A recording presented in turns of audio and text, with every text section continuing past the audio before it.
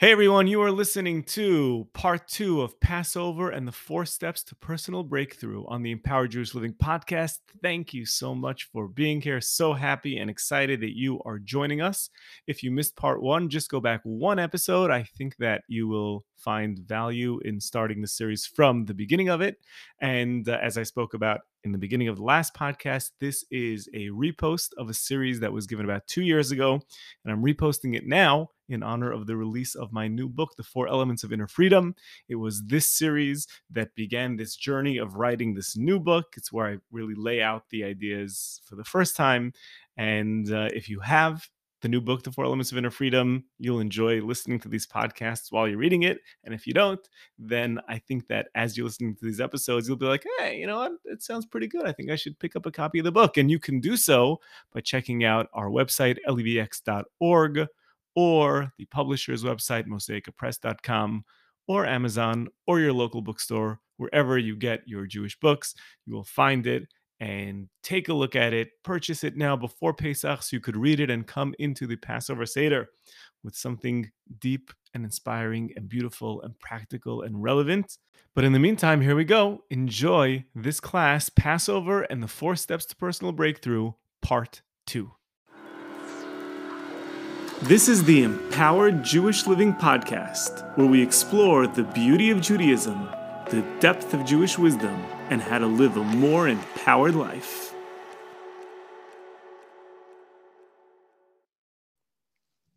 So part two of the 4 cups of personal breakthrough. So quick recap. Last week, we discussed the 4 different stages of the Exodus, the 4 different stages of redemption. And we said that the 4 cups of the Pesach Seder, the 4 cups that we drink, each one corresponds to a different term of redemption. So if you remember them, you could say it with me. V'hotzeisi, and I will take you out. V'hitzalti, and I will save you. V'ga'alti, I will redeem you. And v'lakachti, I will take you to me as a nation. And we said, according to the commentaries, that these 4 terms of redemption, these 4 terms, each one of them has its own cup at the Pesach Seder. So as we drink each cup, the cups themselves correspond to the different terms of redemption.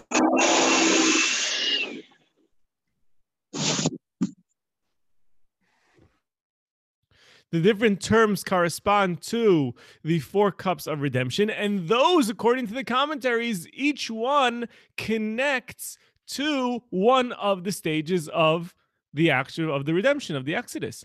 So we have, I will take you out. That meant the physical bondage. So that's when they stopped working. They were still in Egypt. They just stopped working. Then I will take you out is actually when they physically left Egypt. I will redeem you. Those are the miracles that happened by the splitting of the sea and the other miracles that happened. And then I will take you to me. That was the Jewish people receiving the Torah at Mount Sinai. So that's the first thing that we need to know. And again, that is a beautiful idea. Please make sure to say that over at your Pesach Seder, because it's just so beautiful and so perfect and so insightful. But then we said, let's try to go a little bit deeper. We want to know why. Why did God choose to unroll this plan of redemption? Why did it have to be in 4 different stages? Why couldn't it all happen at once? What was the purpose of doing it in 4 different stages?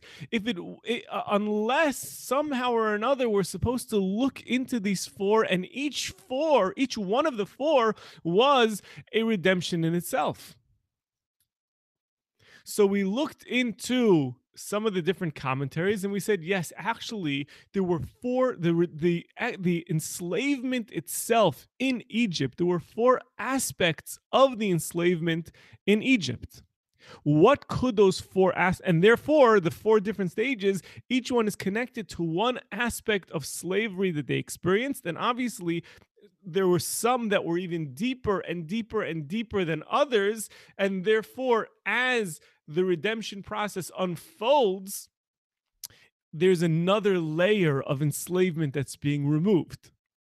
So, how can we understand what these four different levels of enslavement are?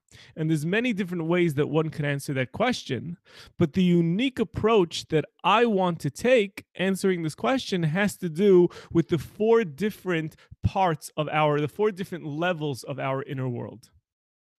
And that's the idea that we introduced last week, and we said what those four different parts are the level the physical, our physical bodies, our emotions, our intellect, and our will. And we're going to explain those a little bit more. Right? Some people like to call it the spirit, but I don't like calling it the spirit because spirit and soul end up getting confused with each other. And the soul is something different. The soul is our spiritual aspect, the part that connects us to God, that's infused into the four different realms. That is certainly true.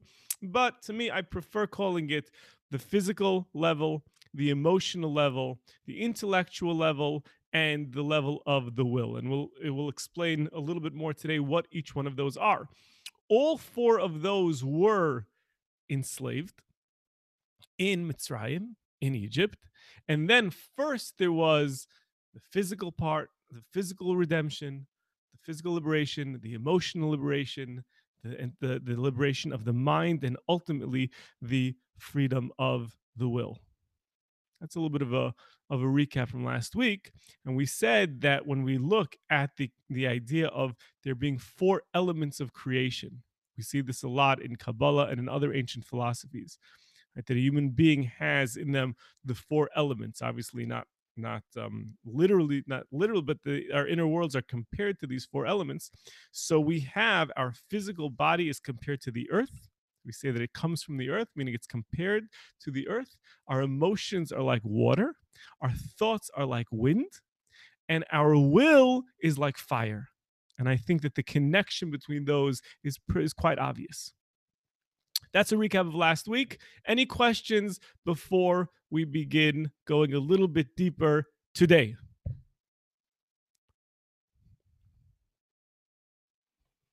And you please don't hesitate. If you have a question, feel free to ask.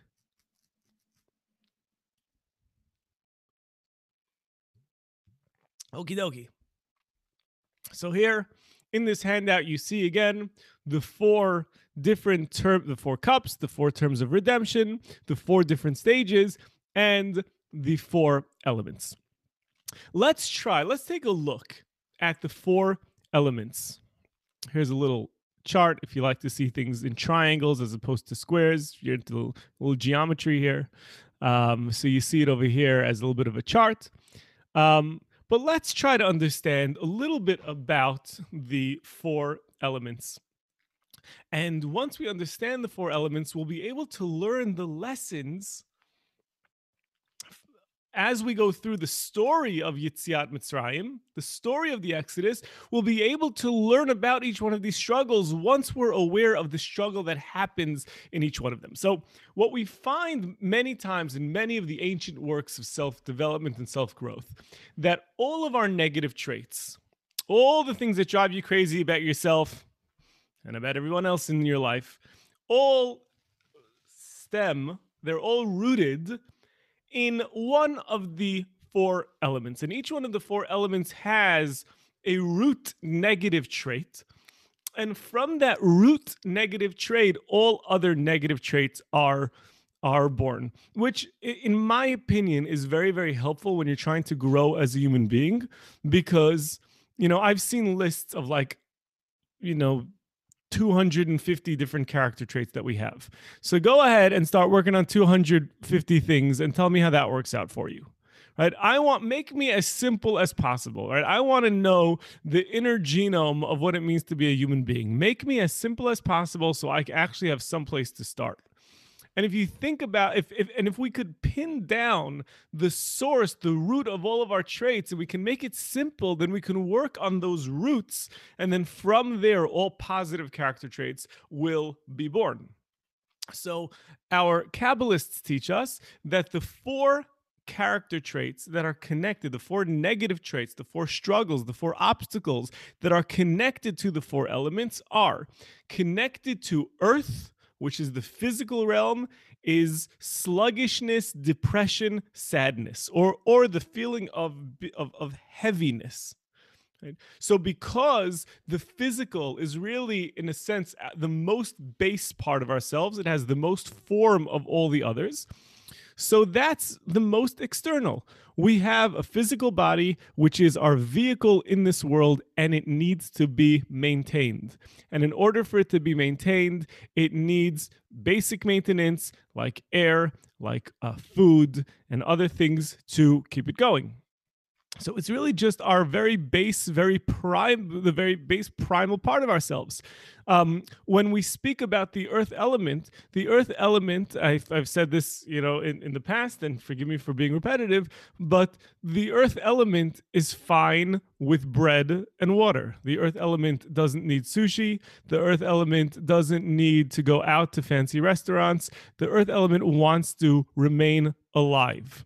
That's its desire. And we know that even the most basic forms of life that roam this planet, right, even animals have that. We're just the need for survival. But the animalistic part of ourselves, the part that needs survival, has this little voice, this little built-in voice in our head that tells us that we're being threatened. Right, it's almost the caveman part of ourself, right, that tells us like there isn't enough, there aren't enough resources, oh my gosh, what's going to happen. It creates worry, it creates insecurity, and it creates fear. And from there, jealousy is born as well, because from jealousy comes like, maybe there's not enough for both of us, and maybe if you are being successful, maybe that's coming at my expense. But again, the earth element itself, that's what, when we speak about the earth element, we're speaking just about the part of us that is looking that is looking for survival, and that is concerned for our future, whether or not we will be able to survive. The earth element inside of us is not ambitious. The earth element inside of us is not motivated. The minute that the earth element inside of us feels that it's secure, okay, I have enough in my bank account that I'm able to pay my bills. Now let me go watch TV. Let me go to sleep. Let me chill out. The earth element does not want to accomplish anything more than what is necessary to remain alive. Can you think about this for a moment and just become totally aware and totally in tune of this part of ourselves? Right now, again, this is not you. You're motivated. You have, because we're going to discuss, you have other elements. That being said, it's important when we're trying to grow to be able to isolate and become in tune to certain parts of ourselves, because we know that we have different voices that exist inside of us. Right? So the very fact that sometimes you're motivated and sometimes you're not means that those are two different parts of your character. The reason why sometimes you feel great, sometimes within the same day, right? You feel great about yourself, you feel lousy about yourself. Yeah, I'm crushing it. Oh, I'm doing terrible. Right? And we go back and forth like this. The reason that we do is that we have different personalities that are inside of us. I feel holy, I feel impure. Right? And that can happen within the same day. I feel so connected to God and I feel so different, because we have these different parts of ourselves which we become conscious of. Our consciousness is like an elevator that goes on all these different floors. And sometimes it's on happy floor and sometimes it's on sad floor, right? And you don't ever look at an elevator and say, "Oh, I don't understand this elevator," right? I thought it's on the fourth floor, but it's really on the third. No, it's an elevator. It moves from one to the next. And therefore, we also move in between these different inner realms so that we can have inner contradictions, but they're not inner contradictions because we have different human beings that are existing inside of us.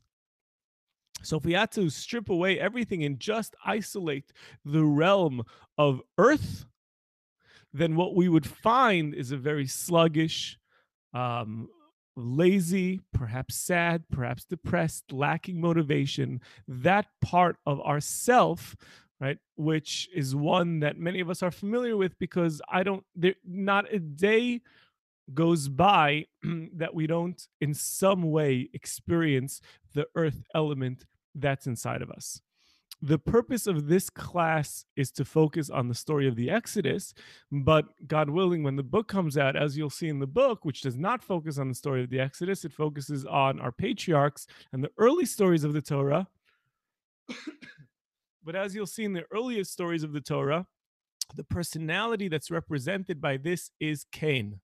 Cain who kills Abel. Why does Cain kill Abel? He's the worker of the earth, right? The earth element, and he kills Hevel because he's jealous and he's sad and he gets depressed.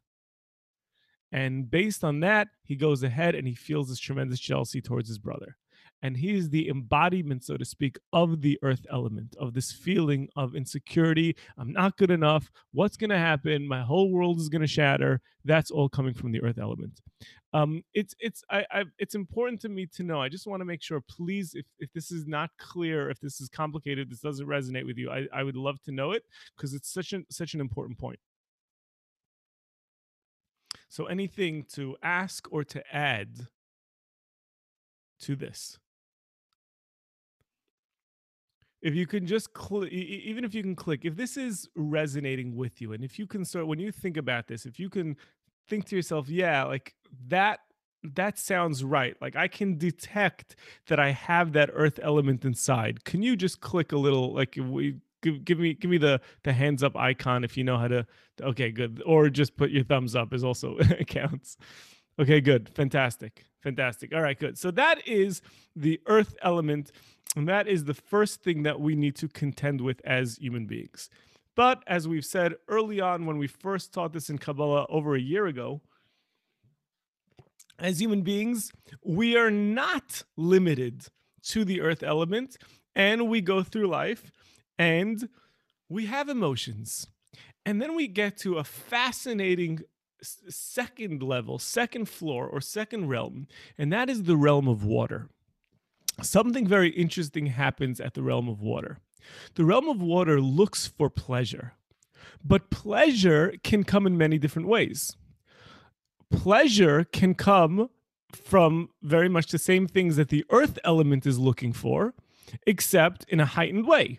So that means that because the earth element wants food, the water element can say, hey, once you're having food, why don't you enjoy that food? The earth element says, I need sleep. The water element says, why don't we sleep on a comfortable bed?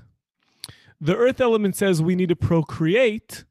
The water element says, okay, well then why don't we try to have a very much, why don't we turn that into a much more pleasurable experience, right? Let's make sex that's something that's that's full of pleasure and full of lust and passion and desire. So, on the very base level of the water element is looking to take our life and say, this is not just about survival, but this is about experiencing it. This is about enjoying it. But there is a scale even within the water realm, and that's not the ultimate pleasure. What the ultimate pleasure is that exists on the water realm is the pleasure of love and of connection, because that's really what the emotions want.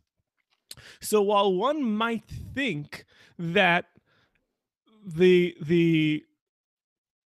dopamine hit that you get when you're having a really delicious steak, or when you're having a very, very pleasurable experience, is something different than the great warm feeling inside that you feel when you're falling in love, or when you're in the care of someone who, or the affection, when you're receiving the affection of someone who you deeply love. We know those are both very pleasurable experiences. We might not necessarily associate it with the same level inside ourselves, but in fact, they are. I don't want to say they're one and the same, because they're different, but they're all rooted in the same place. And because of that, as human beings, as we are looking for a pleasurable experience in this life, we are oscillating between, we're looking where to find it. And therefore, right, what does the what is the guy or the girl, what do they do right after they just found out that their couple that their the partner is breaking up with them? Where do they go first? Often they go to the refrigerator, right? Or, someone who is going through a lot of pain might try to drown out that pain. Even though it's an emotional pain, they might drown it out with a substance that gives them physical pleasure. Why? Because the pleasure is coming from the same place. Yeah, water represents, I'm reading from the comment on the side, water represents emotions, all of them good and bad. Is that a question or that's a statement? A statement. Yeah, it's a statement, and I agree. So therefore, you'll find many times that water is a symbol of love. Hydrogen and oxygen are two polarities coming together to become one. Water is flexible. Water is the giving of life. But water is also physical sustenance. The world cannot function without rain. Rain gives all pleasure begins, the whole pleasure cycle begins with rainfall nourishing the earth. So therefore the water realm is the realm of pleasure, and therefore one could say that at one extreme is love. By the way, one of the reasons why we often fall in love around physical pleasure, right? We go on a date and we'll take the person out to eat. More than that, more than it's good activity, but there is something about, we want to be in a place where that part of our brain is open to experiencing pleasure. And the more that we feel pleasure together, that pleasure will unlock love. So when you're having a very very close physical connection through a hug or any sort of intimacy that two people are having, that will unlock feelings of love. What now? Why should that be? Why should it be that the very same thing that someone can be so lustful, lustful, and an act that can be so degrading is also the very same act that will be the expression of two people falling in love? That's because all pleasure comes from this place. And that is the realm of water. So water is both unlocks the key to both love, but also unlocks the key to lust. That is all happening on the realm of water. Any questions on that?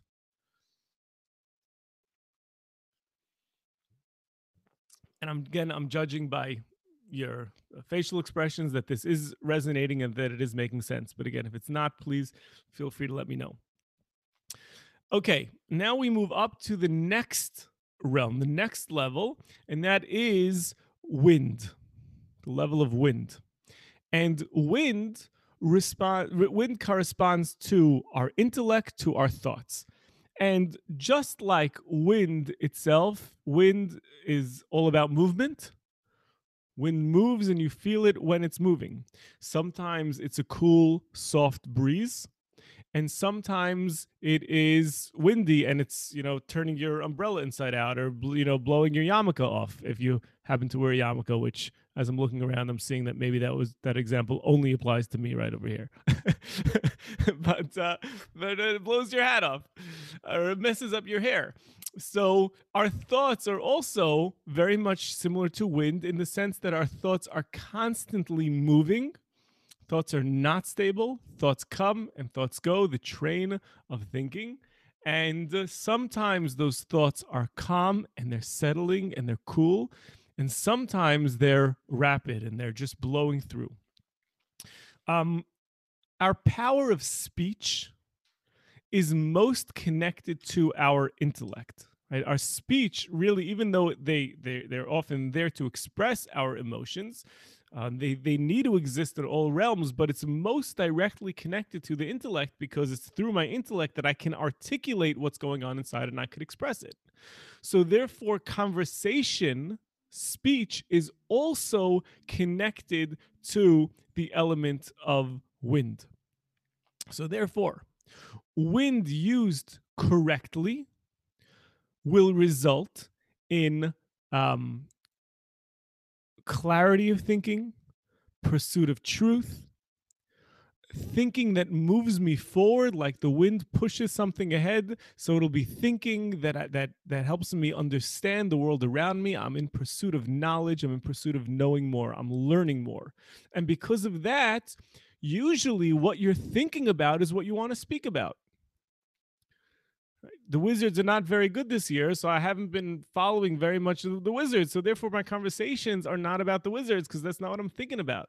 Pesach is coming up, so I find myself having a lot of conversations about Pesach because that's what's on my mind. You express what you're thinking about.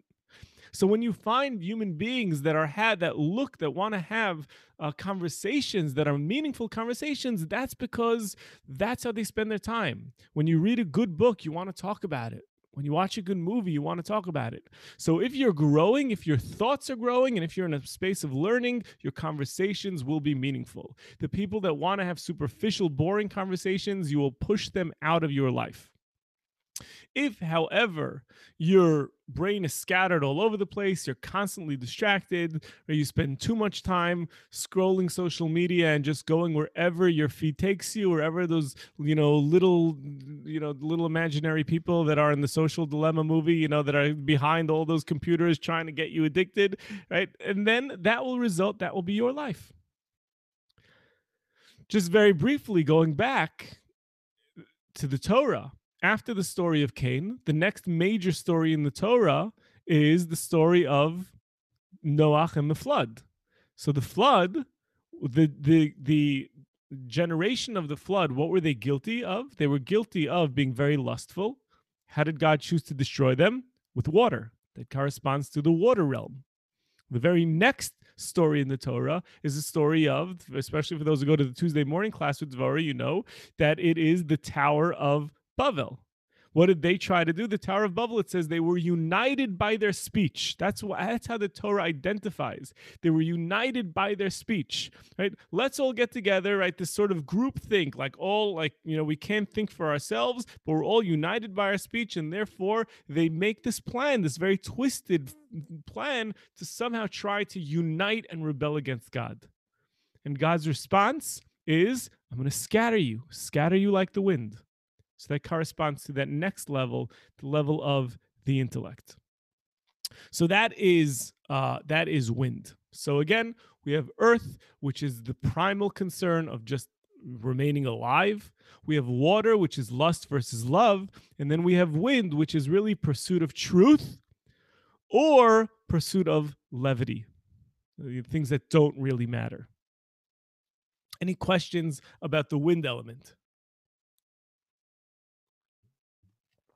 Okay. And then finally, we get to the top of our triangle, and that is fire. And fire is really all inclusive of all of the other realms that are below it. Fire doesn't necessarily have as much of its own properties, but what fire does is fire takes all of the other properties and says, I want to rise to the top. Fire is always rising up. Fire destroys anything that gets in its way. Right? So what fire does is fire is about willpower, it's about self-actualization. So in all of these realms, right, it wants to be the best at it. It wants to raise the earth element to the top, the water element to the top. On the level of fire, we don't want to just be another human being in the world. We want to be a leader. We want to be somebody. We want to self-actualize, self-esteem, ego, arrogance. All of that falls under fire. And some of that can be positive, because when you're driven to something, when you say, I'm going to build this, I'm going to do this, I'm going to accomplish this, I'm going to become a leader, that is the positive expression of fire. The negative expression of fire is arrogance. The feeling of, I can't really be a leader. I can't really feel self-worth. So therefore, I'm going to look for externalities. And through those externalities, I'm going to get a sense of self-worth. Someone who says, I am crushing it, I am really a great person because just look at my bank account. And again, there's nothing, it is the wonderful, amazing blessing to have a bank account that has, lots of zeros in the right places. That is an absolute blessing. But if a person measures their self worth by that, then that would be considered one of the obstacles or one of the flaws within the realm of fire. If when you go out, you feel that you need to establish yourself solely based on your clothing or the car that you drive or the home that you own, that would be the element of fire used incorrectly, which is one of the reasons why in the book of Bereshit, the next flawed community was that of Sodom. We know that Sodom was one of the most affluent cities in um, in Israel, in the land of Canaan at the time, and their affluence caused them to go corrupt. And if you could think in the United States of America, cities that put so much of their focus on money or on power, and often that does lead to corruption. That's Sodom. That's the element of fire used the wrong way. We can think about three major cities in the United States that one could think about this, right? Where the wrong things, whether it be money or fame or power, lead one to focus less, thank you, Billy, lead one to focus less on authentic greatness and more on superficial greatness. Now, there is a movement, even in all places, to encourage people, celebrities, to have more value and to be more vocal about their values and less about their bodies. But the reality is that that is the struggle that happens within the element of fire. And if you think about all of the real bad character traits, I think that it becomes self-evident that all negative character traits really plug back in to one of these four elements. It's either coming from earth, and that's going to be jealousy, sadness, depression, insecurity, all of those things, laziness is all going to fall into the earth element. Anything that is connected to lust or pleasure is going to be rooted in the water element. Anything that has to do with confusion, mixed up thinking, lack of focus, distraction is going to be connected to the wind element. And anything that has to do with pride or arrogance or ego is going to be connected to the fire element. So those are the four elements. I'll pause again to take a sip of my coffee. And during that time, if you want to ask them, Adrian, yeah. All right. Okay, so now let's take a look back at the handout. So we have over here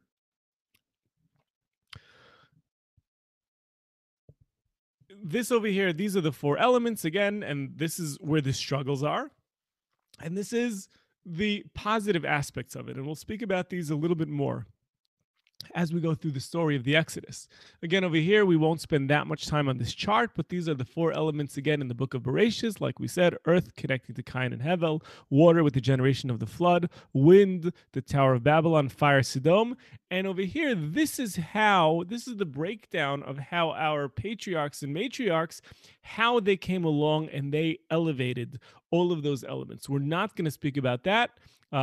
That's again the main theme of the book coming out, and hopefully the publisher stays on their timeline. I hope that will be out in May. But what our topic is, we want to speak about it how we see it in Egypt. So let's first look at how these things all connected to our enslavement in Egypt. And once we see how these things connected to our enslavement in Egypt, then we can now go through the four different stages of redemption and show how each level, each stage of redemption connects to each one of those elements. But let's first see where it is in the enslavement before we see it in the redemption. So obviously, if we want to look at earth, it's very easy to see the way we envision the enslavement. How do we imagine it? We imagine the Jewish people sitting there with an Egyptian on top holding a whip, and the Jew is pushing a brick ahead and trying to build a pyramid. And we know, even on top of that, we know that a lot of this whole major construction project that the Egyptians engaged in, much of it, according to the Medrash as well, wasn't actually going to lead to any real building of cities. A lot of it was just busy work. In fact, according to the Midrash, and again, I'm not saying this because of the historical value of this. I'm saying it because packed in the words of our sages is such a profound lesson here. According, the Medrash says that when the Jewish people were building the cities, the specific cities, if you remember, they were called Pitom and Ramses. Ramses is a very famous word in ancient Egyptian history. But they built these cities, and according to the Midrash, these cities were not even cities that were able to stand. It wasn't on ground; it was on quicksand. It was on ground where it couldn't where it couldn't even remain. So a Jew would sit there and put a couple of weeks of effort into building the structure, and then the structure would just collapse. So the physical enslavement, if we want to take it beyond the historical aspect of it, and we want to say, what does this represent in our journey?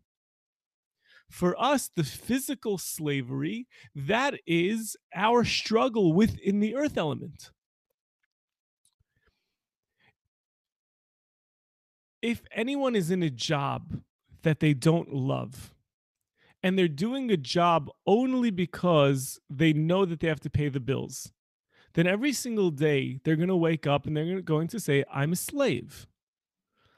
What am I a slave to? I'm a slave to my rent. I'm a slave to the grocery bill, whatever it is. So that's physical slavery in our time. Doesn't mean that a human being is forcing you to work, but it's what they call the golden handcuffs. And they usually say the golden handcuffs when a person has a really, really good job, but they're so unhappy and they don't want to leave their job, even though they're miserable, or their family's falling apart and they don't want to leave their job. And that's something that's very real. So the physical slavery of Egypt is meant to represent in our own life the feeling of being a slave to the bills, being in a job or living a life that you don't feel has purpose. And when you wake up in the morning, you're not enthused about how you're going to spend your day. You're just like, another day, like, how am I going to fill the time? Or do I have to go to work? Or do I have to engage in this? That's the first aspect of slavery. That's the earth aspect of slavery in Egypt. Is that connection? Do you see that connection? Is that connection clear? Okay, so that's the earth element. That's the earth aspect of it. The next aspect is the water. And again, most of us, I believe, at our Seder, we focus on the earth element because, again, that we think back to the movies that we watched and the way we were taught, and that's the easiest thing to connect to because we have this image in our head of the Jewish people in Egypt, sitting there having to do physical labor. But we need to remember that was not the main purpose. It's not why God made us go through this difficult slavery. There were other aspects, there were other enslavements happening. The second is water. We said that water is connected to the struggle between lust and love. And according to the Midrash, Egypt was one of the most immoral places that there were on earth. We know that even from the Torah itself, the very fact that when Abraham went down to both when Abraham went down to Egypt and then when Joseph went down to Egypt, we know the first account that they both had to encounter was someone trying to, seduce. Abraham almost lost his wife. Joseph had his master's wife just try to seduce him. But that was telling about the overall Egyptian culture as being a very, very immoral place. And enslavement to our lust is something that's also real. Because anyone that has become addicted to something that gives them physical pleasure, and the physical pleasure therefore drowns out any pain that they have, they escape into the world through any physical pleasure, that is enslavement also. I'm enslaved to the food that I eat, even though it's not healthy. I'm enslaved to whatever else might be some addiction, which gives my body a thrill and therefore makes me make bad decisions. So being in that Egyptian environment where there was so much lust, that was the second aspect of slavery. And part of the Jewish people going through the Egyptian slavery was for them to stay true to their family values. Right? When you are, when you're on a vacation, or you might be driving someplace, and then there's that billboard up on the side of the road that makes you blush, or that makes your kids blush, and you'll just that means that's what we're speaking about by being in a place where there is so much of an emphasis on sexuality, on indulgence. That's the second aspect of slavery that happened in Egypt. That's the water aspect of slavery. The next was wind. So we know that Egypt was a place of falsehood. We said that it's connected to speech. You know that Paro, right? The Pharaoh. If you take the Hebrew word Paro, you break it up into its letters and you jump a little bit, it spells Pera, evil speech. And we know that the same way that the wind element is about bringing people together in communication to have meaningful conversations, we know that one of the main goals of Egypt was to spread the Jewish people out as much as they could, that they could not converse, that they could not spend time with one another engaging in meaningful conversation, but that they would become attracted to more of a frivolous a life full of levity that they had in Egypt. The equivalent of that in our modern day might be just the fact that instead of being in tune with what's true, if you think about false, right, with the major buzzword of the last couple of years was fake news, right? Fake news, or information that is being used to manipulate the masses, that's enslavement of the wind element. You're not allowing me to think for myself. You're trying to manipulate my thinking. You're trying to fill, like we saw in the social dilemma, for those who saw the social dilemma, right? You're trying to only connect me with a community that believes the exact same things that I believe, and filter out anyone that doesn't believe anything, so that when I meet someone who doesn't believe the same thing that I believe, I think that they're just from another planet, because everything is so carefully curated to feed me more and more and more and more and more about what I already believe, or what they want me to believe, or to buy into their narrative. So that's the enslavement of wind.